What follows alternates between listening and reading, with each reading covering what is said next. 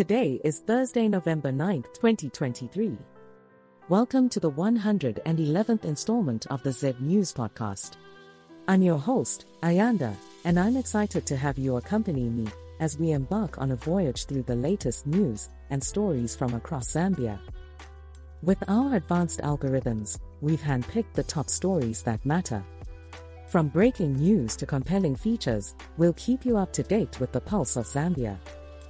Without prolonging the anticipation, let's begin our exploration.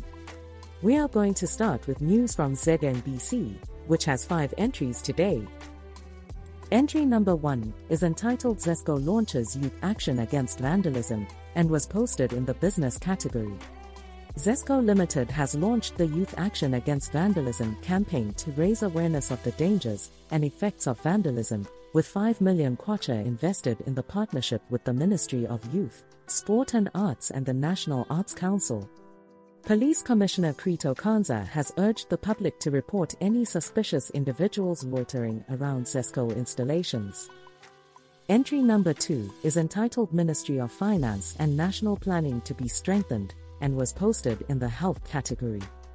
Vice President Nalimango has announced that the government will strengthen the Ministry of Finance and National Planning to accelerate the implementation of the National Population Policy and the International Conference on Population Plan of Action in Zambia, in order to achieve its goal of becoming a prosperous middle-income country by 2030. The ministerial meetings are also reviewing the Addis Ababa Declaration on Population and Development and investing in Africa's ability to face pandemics in order to build its resilience. Entry number 3 is entitled UN Human Rights Chief Accuses Israel and Hamas of War Crimes and was posted in the global category.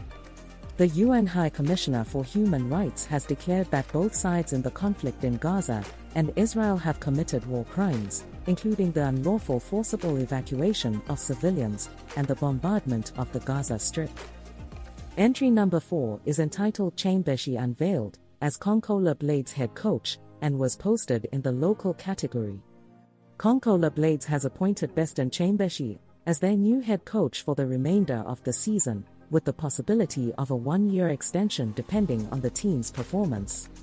Chaimbeshi is determined to turn the team's fortunes around after a poor start to the 2023 to 2024 campaign. Entry number 5 is entitled FAZ Unveils FIFA Certified Copa Ball and was posted in the local category. The Football Association of Zambia FAZ has partnered with Reliable Utilities Zambia Limited RUS to manufacture and supply the FIFA-approved Copa Ball for use in the Mountain Super League, FAZ National Division 1 League, the FAZ Women's Super League and other competitions. The move is aimed at providing uniformity and promoting fair play across the leagues.